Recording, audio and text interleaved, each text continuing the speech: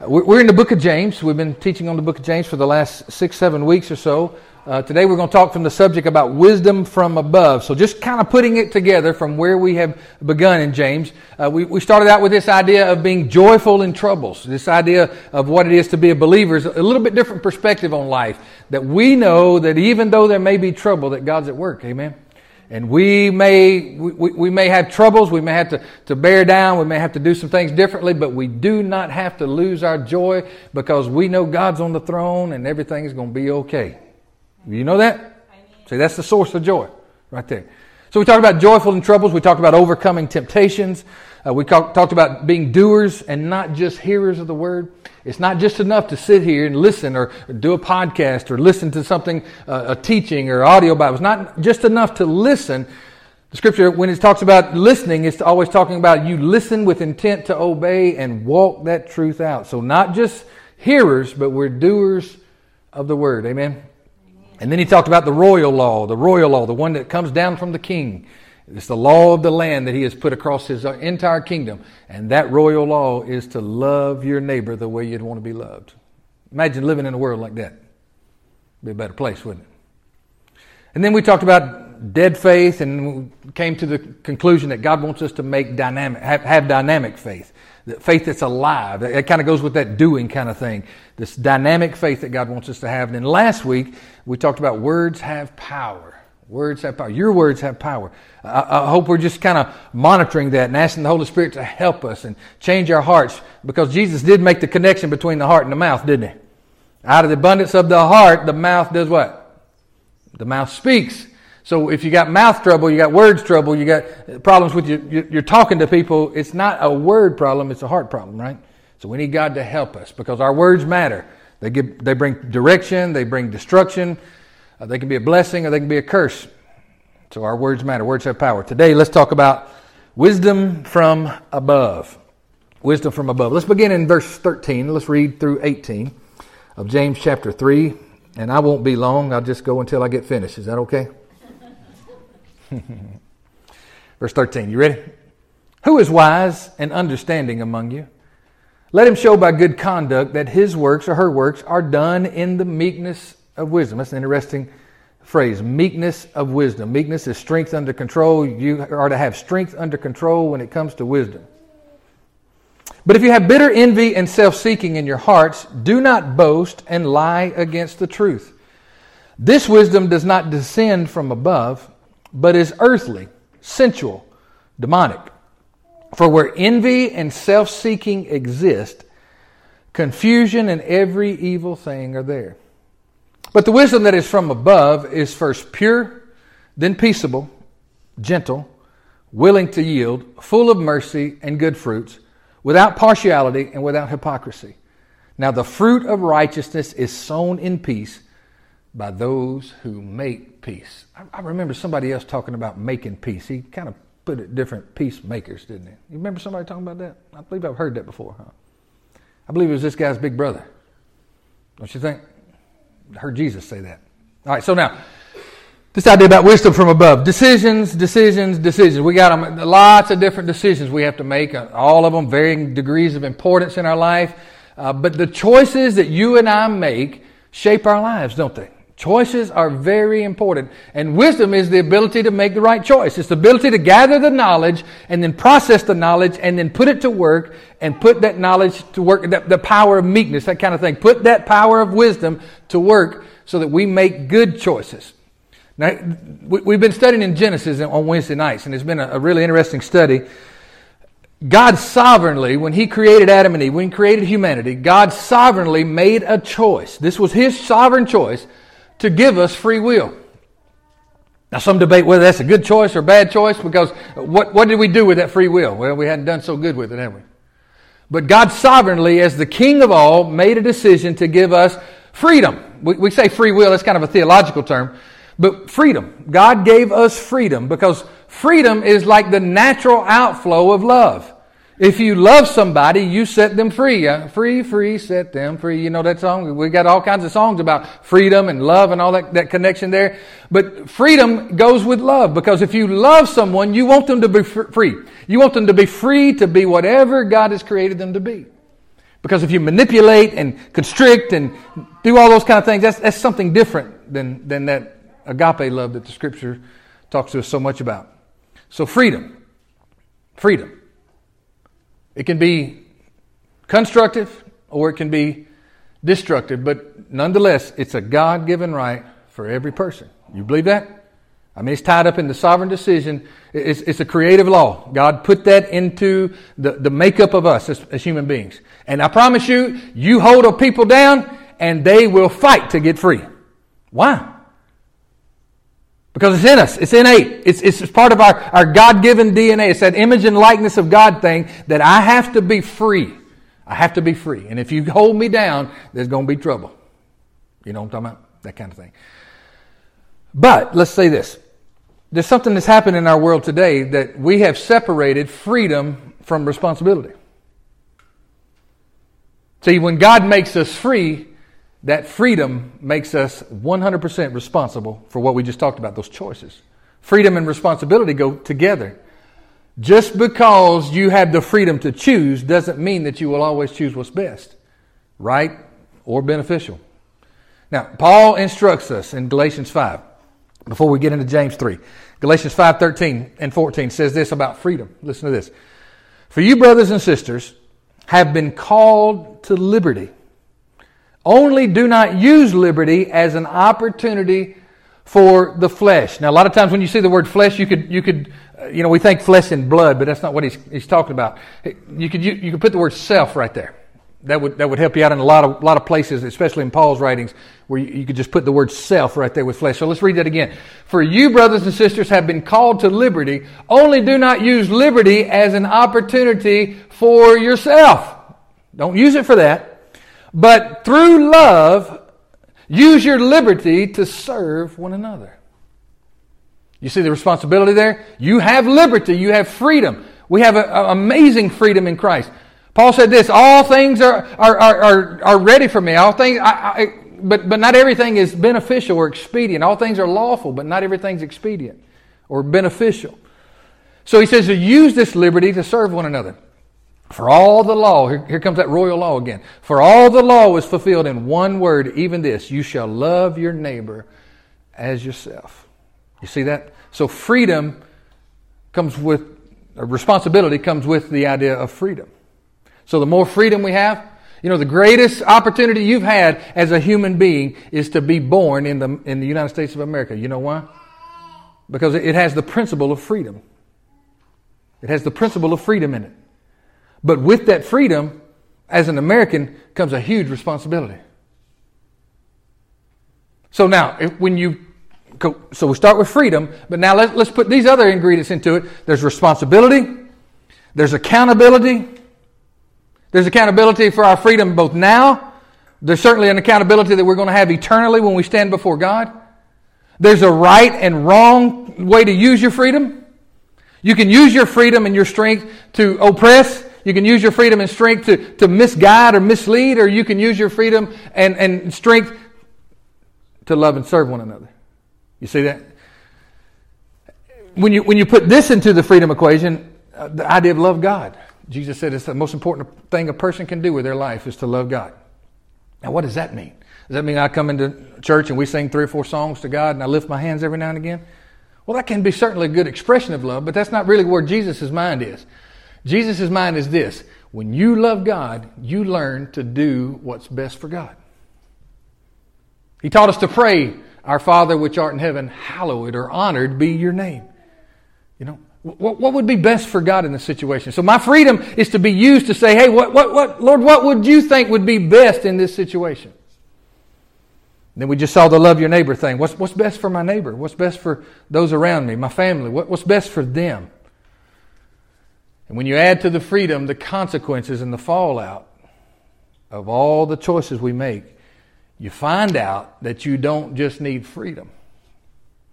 You find out and you realize that in addition to freedom, you need wisdom. You understand what I'm talking about? We need wisdom. All right, so now, what we just read in James, let's just kind of pick it apart a little bit. He talks about 2 possible sources of wisdom. Two possible sources. And he kind of puts them on these geographical terms kind of thing.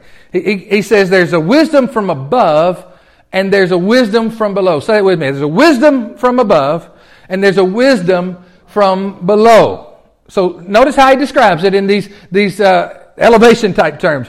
You can live low or you can live high. You can live on this lower plane that most of humanity lives on, or you can live on this higher plane that God provides for us. You can live with the inferior, or you can choose to live with the superior wisdom that comes from above. You see what he's talking about, how the wording is right there? All these graphic pictures you begin to see them. See them when you read. Read through these kind of things very slowly and just think about them. Let your creative imagination be inspired by the Holy Spirit to just see this. There's a wisdom here, and then there's a wisdom that's beneath. So you can live with low thinking. I spent a large part of my life living with low thinking. And low thinking produces low living. You know that? I can take you to some of the gutters I used to play in. Take you back to Memphis. It ain't hard to find them gutters over there. Truthfully, not hard anywhere.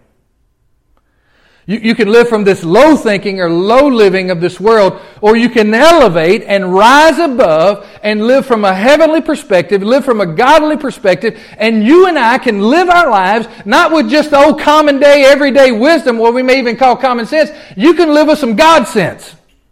You can live from a perspective. God will literally impart His wisdom to us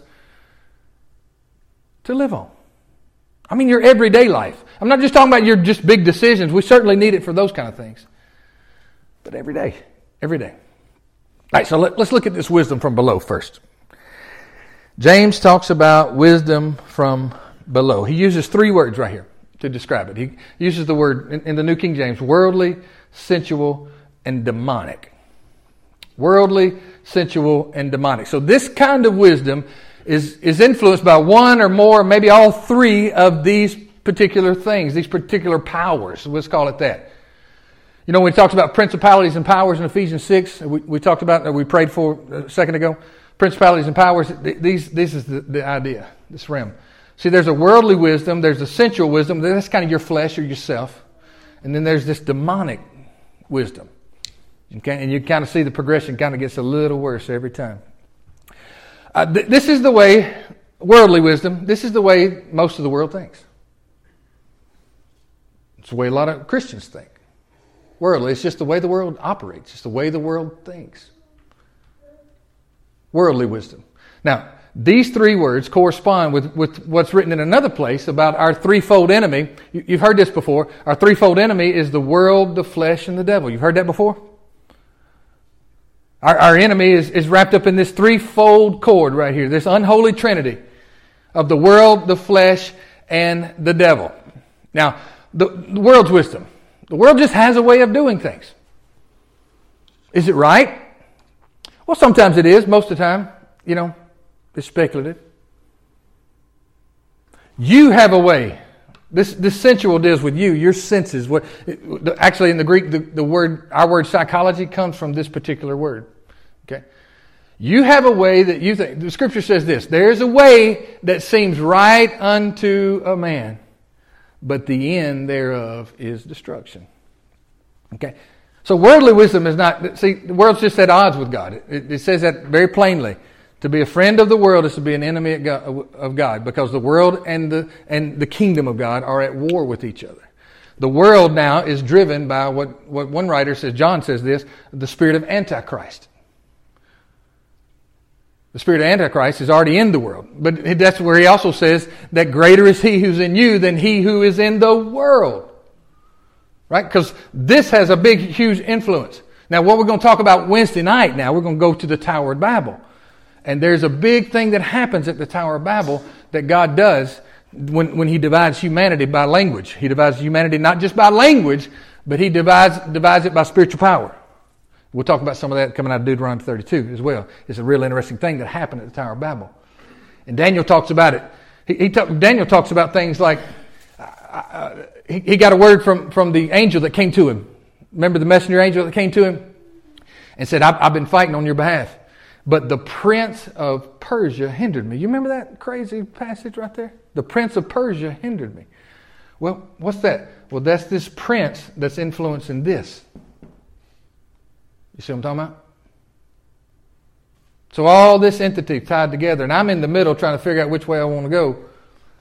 I'm supposed to bring this soulish part of me into line with God. But without Christ, it's in line with all this. All right. All right. So you got that? That's wisdom from below. Now he gives us a list right there. In fact, it's just kind of a word study right here. He gives us a list of like 4 different things that are symptoms of this way of living.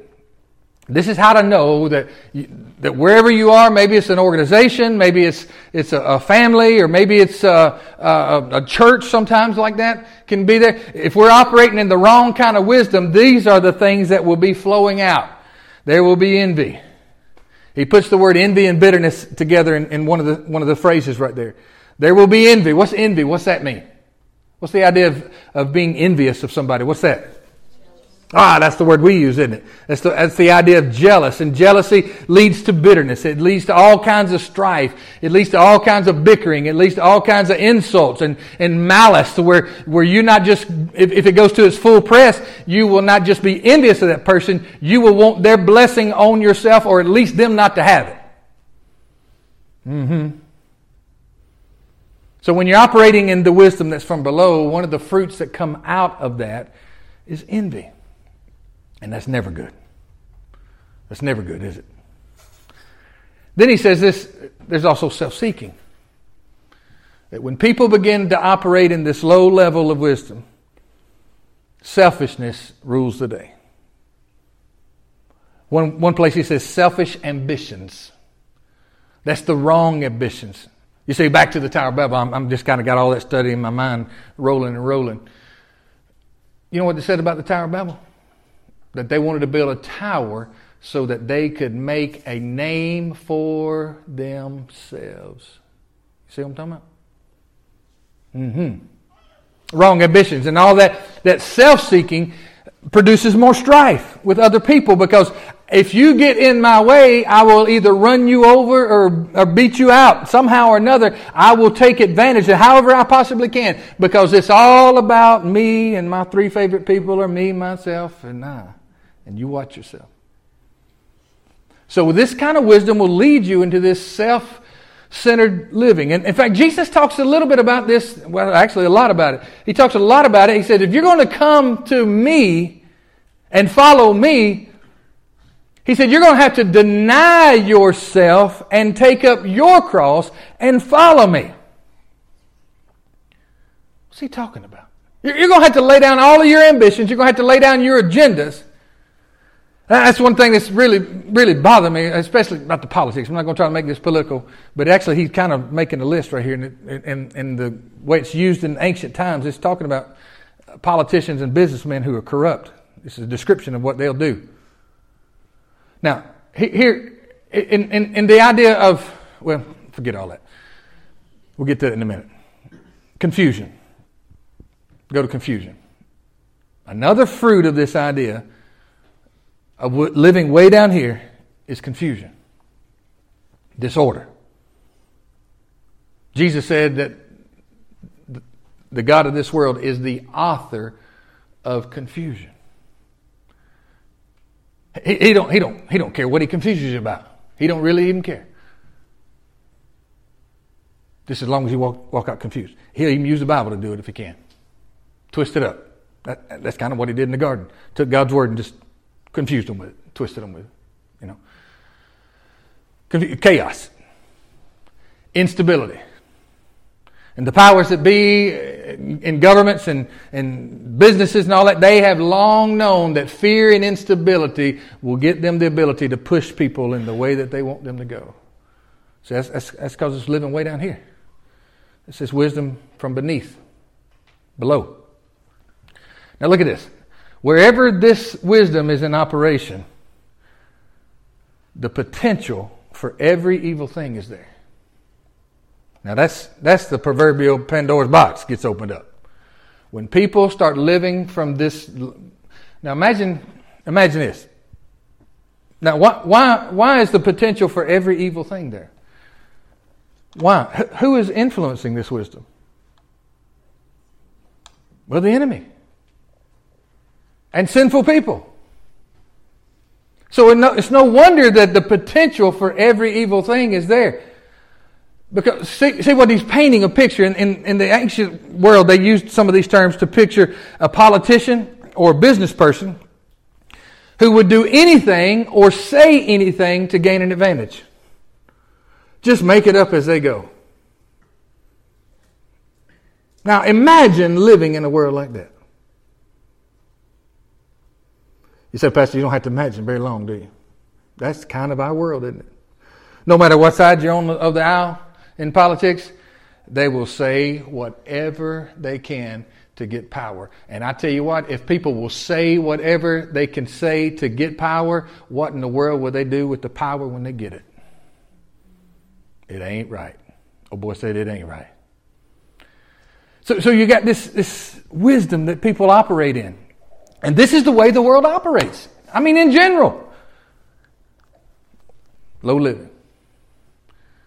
And all this bickering and fussing. My goodness. I mean, we'll be glad when this election's over, but unfortunately, election cycles don't end anymore. They used to end when I was growing up.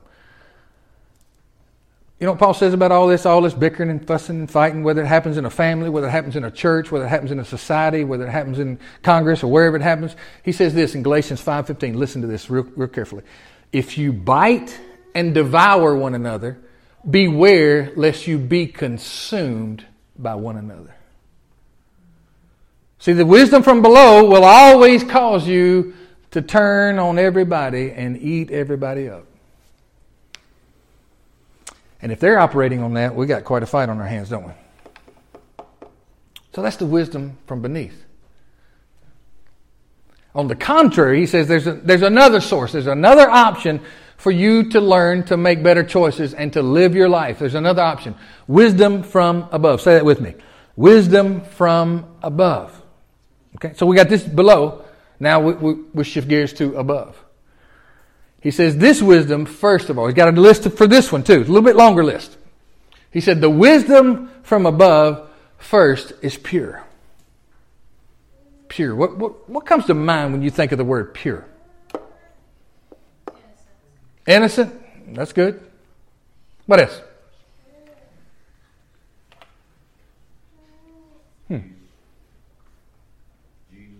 Jesus. There you go. Well, Jesus said something about pure. The pure in heart, those are the folks that's going to see God.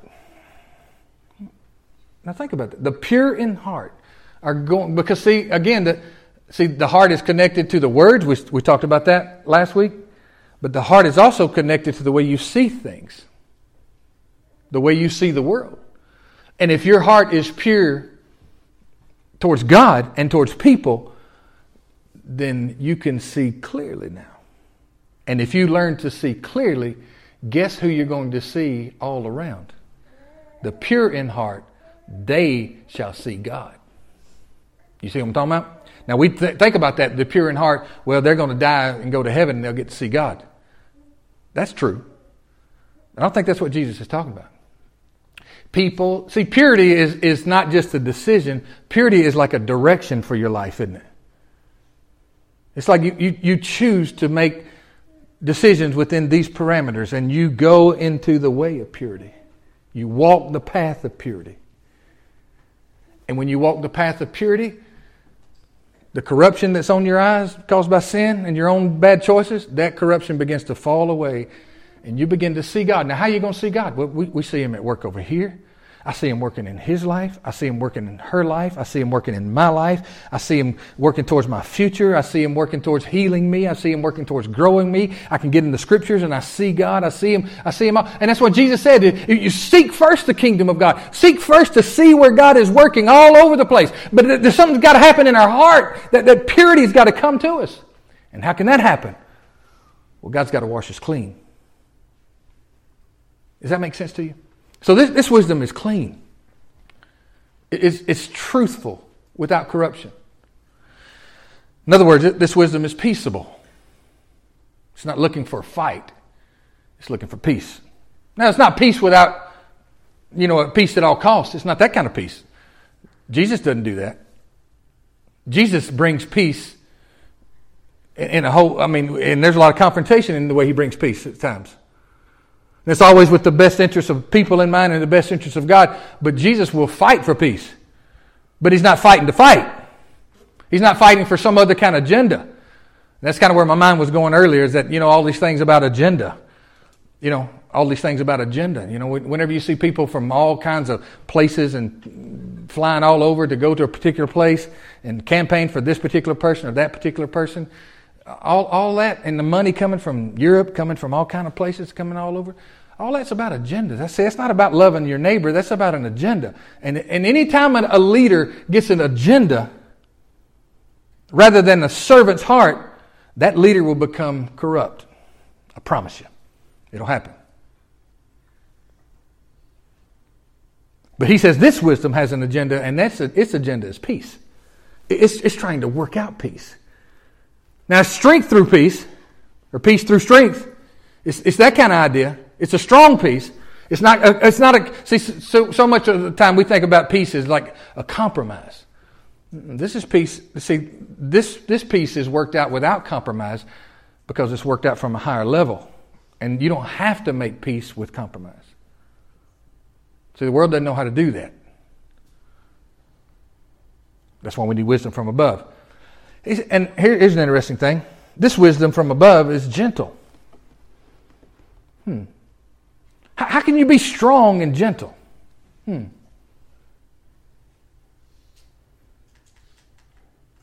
How can you be strong without being angry? That's important. See, that's wisdom from above now. There needs to be that element of gentleness that's there, because it's actually the gentleness that draws people in. So this wisdom is gentle. And he says it's willing to yield. Willing to yield. In other words, let's say it like this. It doesn't always have to be in charge. It doesn't always have to get its way. That person doesn't always have to get her way. Willing to yield. And this wisdom from above is full of mercy. Well, don't we need that? It's full of mercy. That's one of those character traits of love, mercy. This wisdom from above is full of mercy. It is full of good fruits. Remember what we just read about the wisdom from below? It says it has the potential of every evil work that's there. This wisdom is full of good fruits, as opposed to this one that's full of some stuff that may be coming that we don't like. And it's not going to be good. It's full of good fruits. So what's fruit? What's fruit? That's what a tree produces, right? So this kind of wisdom will produce good in the world. And good is God's word. You know that? When God made everything, 7 times in Genesis, we discovered it. Genesis 1, 7 times. God said, it is good. Good is God's word. He wants to give us wisdom to produce His goodness in the world. That's that good fruit. And this wisdom is without hypocrisy. That word's tough on us, isn't it? Got a teaching I did many years ago, 15, 20 years ago at this point, good Lord, a long time ago, called Lord Killed the Pharisee in Me. Jesus got on to the Pharisees about being a hypocrite. What in the world's a hypocrite? Well, it's somebody that says one thing and does another, right? Well, literally, in that particular time, the word hypocrite was the word actor. It was when somebody would take a costume or maybe a mask that they would have in the Greek plays. They would take a mask and they would put it on their face and they would become somebody else for that particular time and purpose. That's the word there, is the word hypocrite. It's somebody who's living maybe double life. And you know what? You know what I found? Been pastoring a long time now. Been saved a long time now. Been alive a long time now. Good Lord, it's getting to be longer and longer.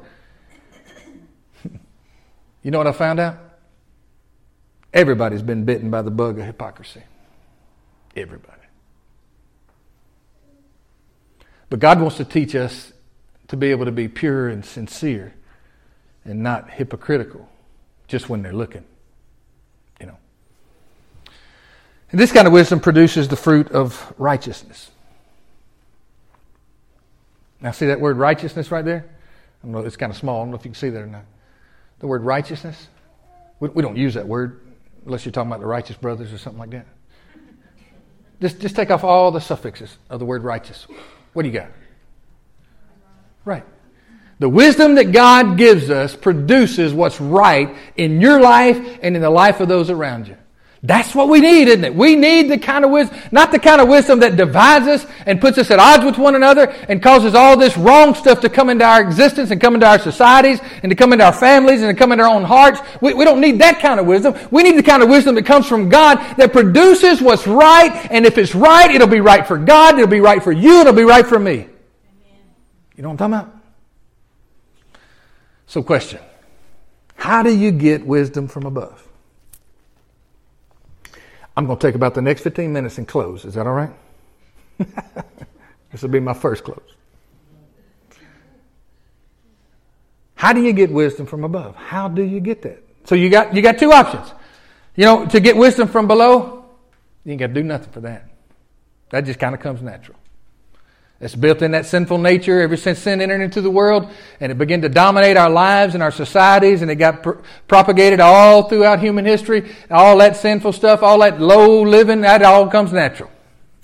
In fact, if you don't do anything with your life, that's where you'll end. You'll end low. Because that's natural. But if you're going to live on this wisdom from above, you got to do something about that. You got to make some different choices. Now here, listen to this. Proverbs 9 and 10. Most of y'all could quote this. The fear of the Lord. Read that with me. Read it with me. The fear of the Lord is the beginning of wisdom, and the knowledge of the Holy One is understanding. What in the world? So where does wisdom begin? Now it doesn't end there, but it begins right there. And here's the beginning point of wisdom is to fear the Lord. Now what is to fear the Lord? That means that your life is in right relationship with God. That He is God and you are not. That He is in charge and you are not. That there's such a respect level. I like the word respect. The respect of the Lord. That kind of helps us a little bit. Now there is a part of God, now I can't get around it. There is a part of God, and you read these stories in the Old Testament, especially in some of the New Testament. You check in with Ananias and Sapphira, and you get this fear of the Lord. You get it on a different level. Because the Bible does say it's a fearful thing. If you're not right with God, it's a fearful thing to fall into the hands of the living God. Somebody said well, they got some things to say to God when they see Him. Yeah. Well, yeah. You keep thinking that. You know what? Everybody that come in contact with God, you know what happened to them? I mean, almost exclusively. In the scripture accounts that we have, everybody that saw God, they didn't fall back. They fell face first out. See you later. Like they were dead. Why? Well, because there's something about His majesty and His power and who He is and His radiance and His glory that absolutely just will overwhelm all the human senses we have. So there's that powerful idea, but I think he's playing into the idea of when you put God first and you learn to respect God, that is the beginning point of wisdom to come into your life. You see what I'm talking about? Why is that the beginning point? Well, because He has our wisdom. See, this idea of saying wisdom is from above, that's a euphemism of saying like wisdom is from God. Wisdom comes from Him. Wisdom comes from our Heavenly Father. It's the beginning of wisdom. Now here's the deal. When you get in right relationship and walk in right relationship with God every day, it's the beginning point of wisdom, but then the wisdom begins to flow into every facet and area of your life. See, that's the beginning point, the fear. But then see, Abraham went from the fear of the Lord to becoming the friend of God. He didn't lose that as the friend of God. But their relationship morphed into something that was a little bit more mature. It's kind of like we do with our kids. We hope this happens with our kids. See, there comes a point in parenting where you've got to put the fear of God in them. And the fear of you in them. Now, this is kind of lost in all this worldly psychobabble we've got to raise our kids now. But my mama didn't read none of them books. Your mama didn't either. And they turned out a little bit different product than what's coming out today. Lord, this gets you in trouble. All this kind of stuff. But my mama made it. I've been 6'3" ever since I was like 12 years old. I was a lot skinnier now then than I am now. Yeah, shut up, boy. But I was 140 pounds and 6'3". Poop, just like that. You see me in the Little League pictures, I'm taller than all my coaches and everybody else. But you know, if I turn sideways, my daddy said, turn sideways, stick out your tongue, you look like a zipper. That's what my daddy said. It just was. But my mama, I was 6'3" most of my life.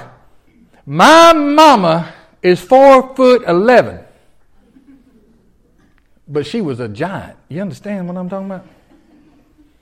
She might as well have been a giant and know all kinds of jujitsu and everything else.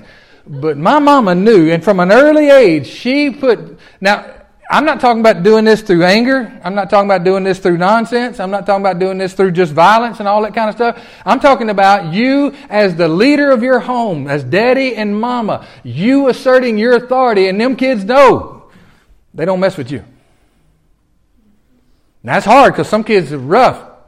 I think about my little nephew.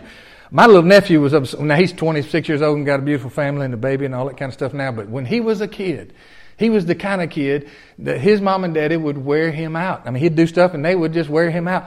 And he wouldn't cry not one drop. They would just be, it'd be like rough. You'd see it and you'd be like, whoa. And then he would get up and he would swell up and he would go outside. I'm talking about as a little guy. He would go outside by the tree by himself. We could see him do it, but he'd do it by himself. And then he would go out to that tree and then he would cry by himself. He was tougher than a pine knot. You know what I'm talking about? Anybody got kids like that? Just, Lord Jesus, help them. But you got to have that idea, see, and what we're hoping is, see, now, we don't want to live our lives. We got grown kids now. 3 grown kids. One of them just got married. Thank y'all for helping. We're still taking donations for that wedding, you know, for the next 15 years probably. But anyway. We don't want our kids anymore to be afraid of us. We're hoping that we have grown into the situation to where the respect factor is there for us and for them, and the love factor is there for us and them. Now the relationships turn into not fearful, I better do what mom and daddy says or else, but now it turned into friend. See, that's where God wants to take us. Now I don't go back. See, that line's the beginning point. I don't go back beyond that, and me and God are just buddies and chummy, and oh yeah, everything goes. It ain't like that. It ain't like that with my daddy.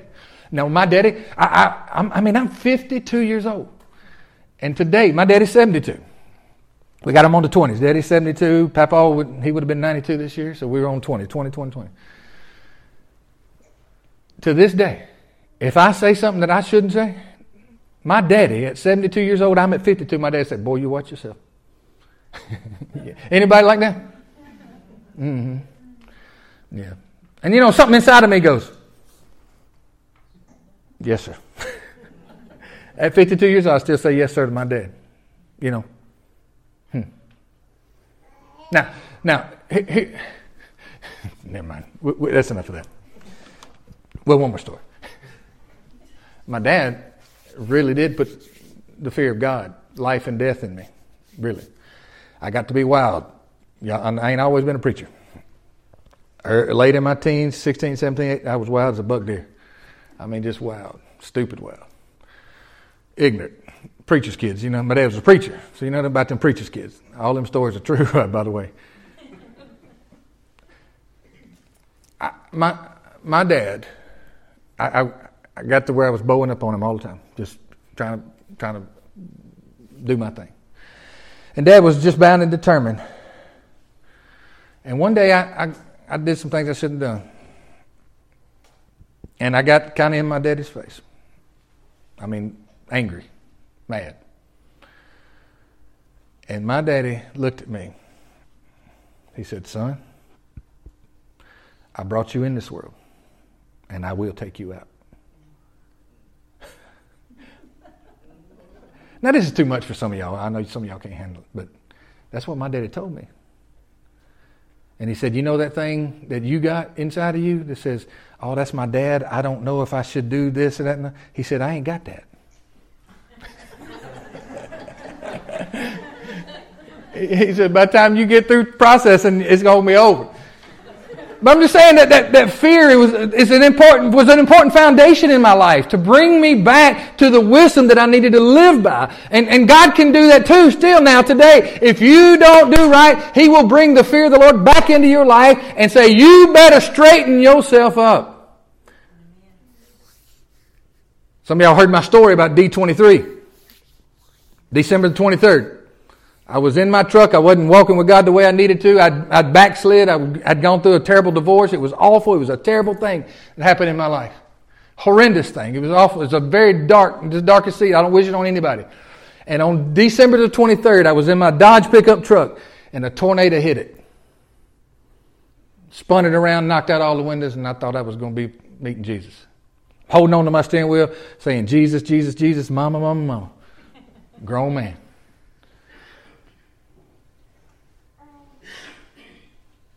And the Lord took those circumstances and said, are you ready to get your life back together again?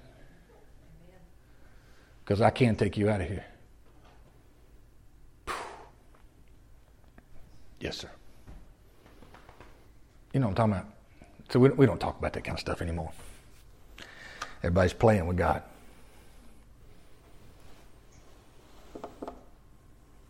That's why we're not real smart. Yeah. Y'all okay? Lord, I done burnt some of my time, didn't I? So you got to come into right relationship with God. That's the fear of the Lord. Now here's some other scripture. 1 Corinthians 1:24 says this, Christ is the power of God and the wisdom of God. So you come into right relationship with Christ. Now, so I'm understanding the fear of the Lord. Now, I come into right relationship with Christ, and I realize that He is the wisdom of God.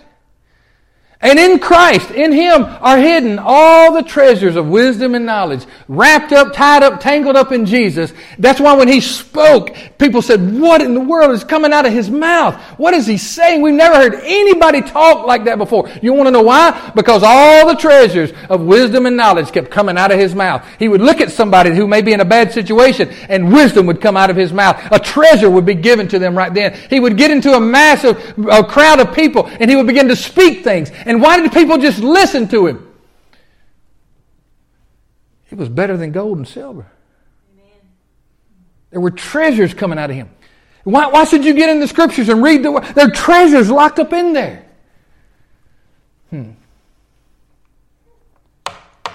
Scripture contains the wisdom from above.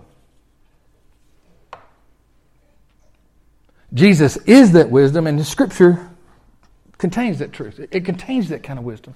That's why you need to get in your Bible. Not just so you can get your devotions down and all that kind of thing, because you're not as smart as you need to be. I'm not as smart as I need to be. I need His wisdom, and it's not just going to come. It doesn't come in your dreams. I wish we could. I wish we could just fall asleep and do like that Matrix thing. You know, that guy backed up to that little machine, and they stuck that thing in Neil's head, and the next thing you know, it downloaded everything he needed. That'd be cool as all get out, wouldn't it? That would be nice. It don't come that way, does it? It comes through the Scriptures. It comes through that Word. Now, listen to what God says about His thoughts. See, the Scripture contains His thoughts. Isaiah 55:8-9, you've heard this. For my thoughts, God's speaking here, for my thoughts are not your thoughts, nor are your ways my ways, says the Lord. For as, here's some of our verbiage again, for as the heavens are higher than the earth, so are my ways higher than your ways, and my thoughts than your thoughts. So you got a choice. You can keep living low, or you can download some of His thoughts and begin to live high. See what I'm talking about? All right, you get the point. Let's go to the next point right here. Ask for it. Ask for it. How do you get wisdom from above? Ask God for it. Ask Him for it. James has already told us that. In James 1:5, we talked about that weeks and weeks ago. If any of you lack wisdom, yeah, that's me. let him or her ask of God, who gives to all liberally and without reproach, and it will be given. Ask. I believe this principle would apply from Jesus. You have not because you ask not. You know what? So ask Him. You got a decision coming up? Ask God to help you. Ask God to inspire you. Ask God to speak to you. Ask God which is the right. Do I go left? Do I go right? Do I stay? Do I hit the gas? Do I hit the brakes? Do I back up? What am I doing at this end? What do I do here, Lord? Ask Him. Ask Him. And James is careful to tell us, no, don't just ask and then to go about your business. Ask in faith, believing that the answer is going to come.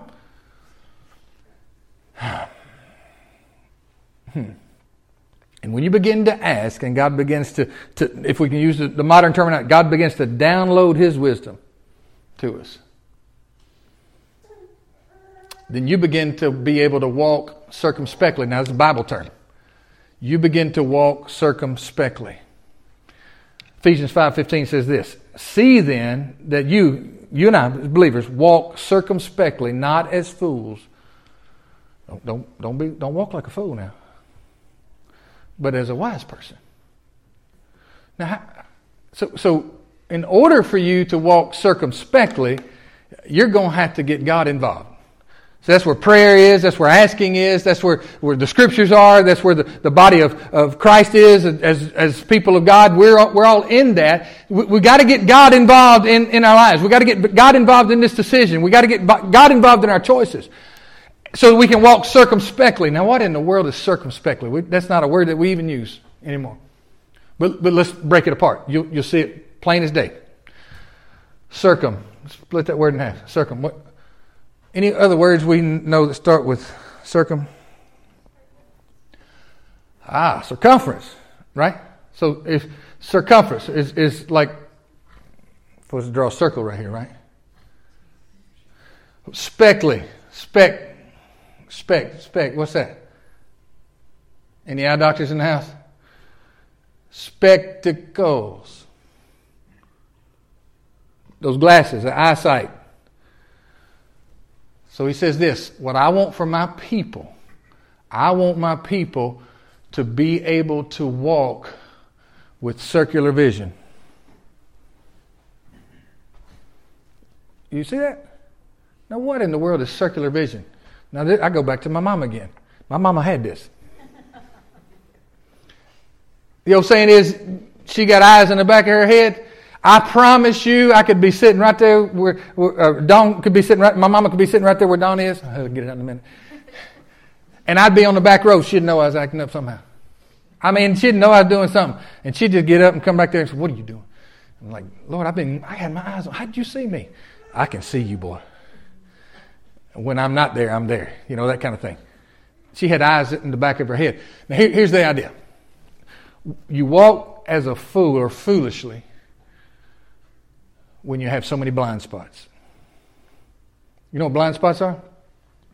I mean, we ran over other vehicles in our vehicle because the blind spot, this right there, the mirror didn't cover that spot, and there's a blind spot, and I didn't see it, and something got me. You know, that's a possibility. He said, I want my people, I want to give you the kind of wisdom from above that causes you to have circular vision where you see all the options, you see all the obstacles, you see all the pitfalls all the way around you, you see everything that's there. I want to give you that kind of wisdom so that when you walk, you don't step in traps, you don't step in holes, you don't sink to the bottom like the rest of the world. That thing does not get you like it got everybody else, because God said, I want to give you eyes all around so that you can see everything you need to see to make the best choices possible. Does that make sense to you?